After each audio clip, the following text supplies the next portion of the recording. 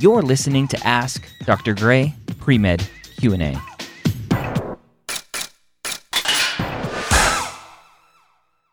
Ask Dr. Gray Pre-Med Q&A, sponsored by Blueprint MCAT Prep. How are you doing today?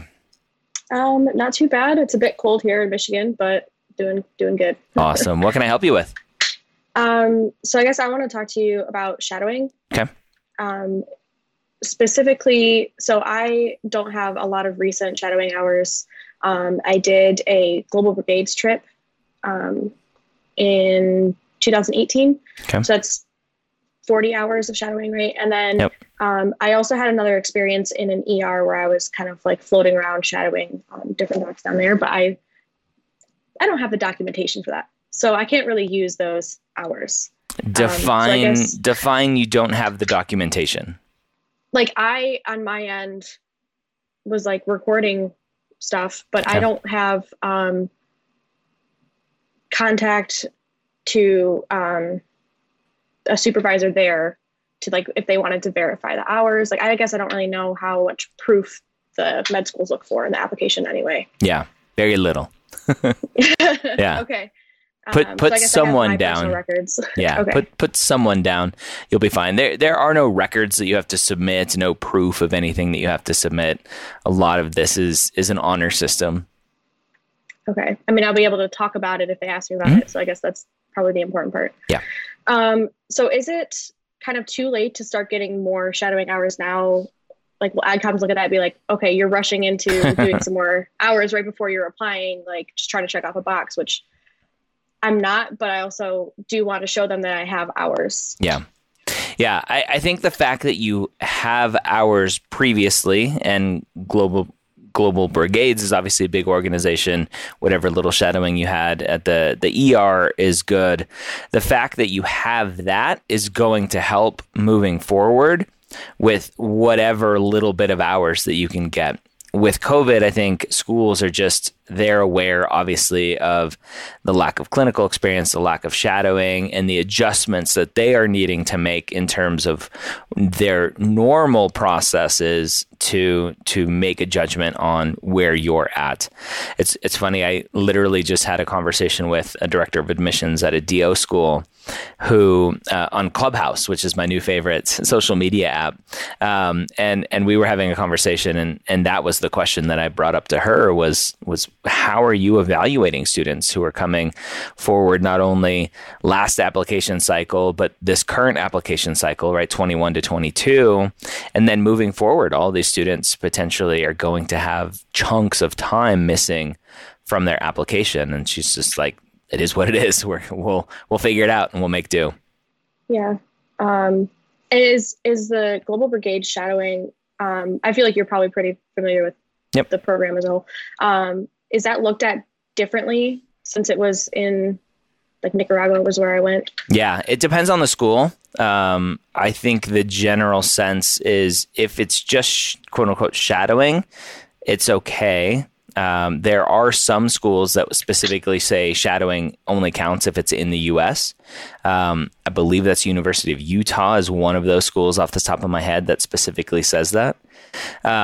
It's with the international experiences, the biggest concern is talking about things that you did that you wouldn't be allowed to do here in the States. For example, you scrubbed in on a surgery and you helped, right? You were first assist in the operation, which you wouldn't be a first assist here in this country unless potentially you're like a surgical tech in your day job. So, talking about those types of things for an international trip definitely looked down upon, but shadowing experiences are probably going to be safe to talk about.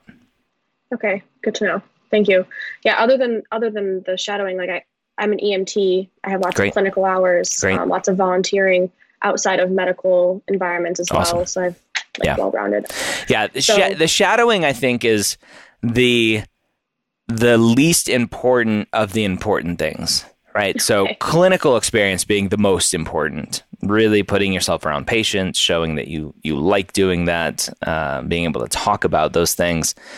And then shadowing gets super boring after a while because it's just very passive and you're just like, okay, I'm bored, right? I'm just bored standing here in the corner doing nothing, watching the same thing over and over and over again. I know what this is like, right? And so shadowing is the least important, although you need it. And again, on Clubhouse, I might be talking about Clubhouse a lot because I'm on there a ton. There was a Harvard medical student on there, and she used to be on the admissions committee at Harvard, and they said one of the things that was a really big red flag and a hard stop is lack of shadowing. If you don't have any shadowing at all, that's a pretty hard stop for them. Even if one day, get one day and you'll be okay.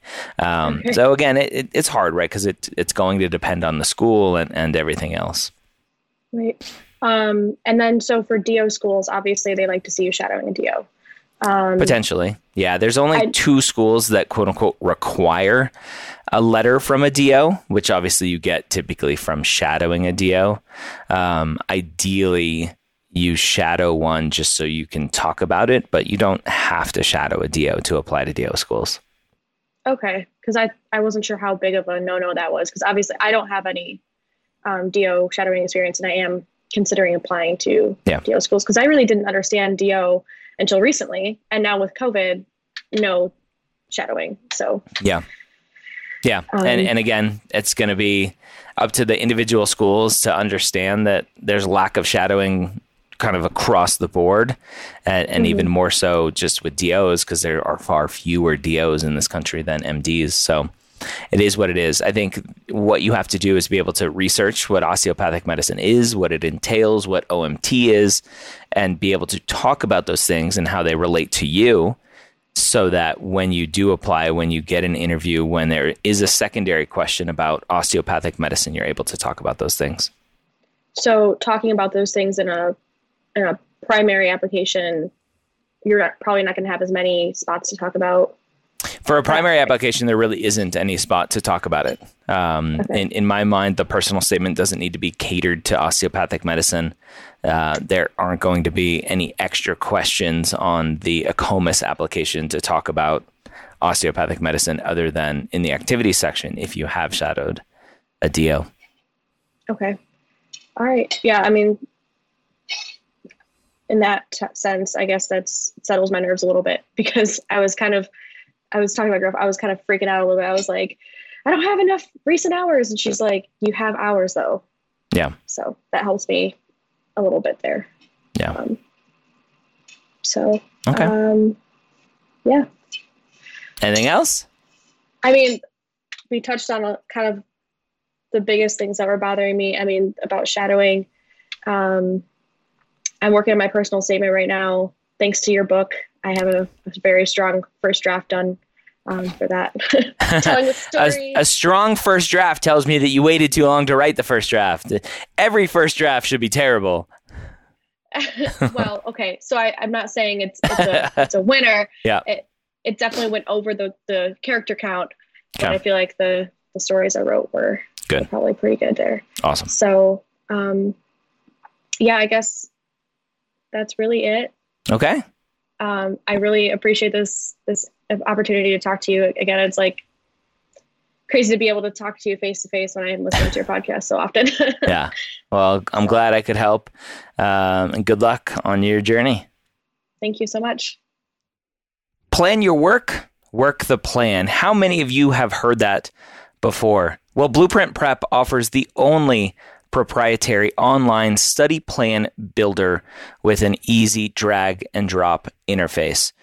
Answer a few questions like when you're taking your MCAT or when you're estimated to take the MCAT, what days you want to work or what days you can't work or study, and the online study plan builder from Blueprint Prep will create your customized schedule.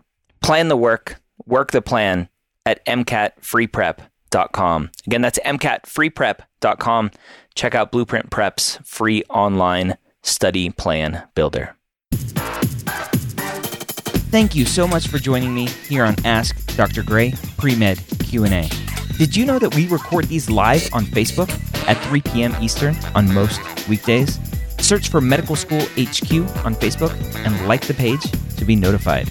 Don't forget to check out all of our other amazing podcasts at mededmedia.com. That's MEDED media.com.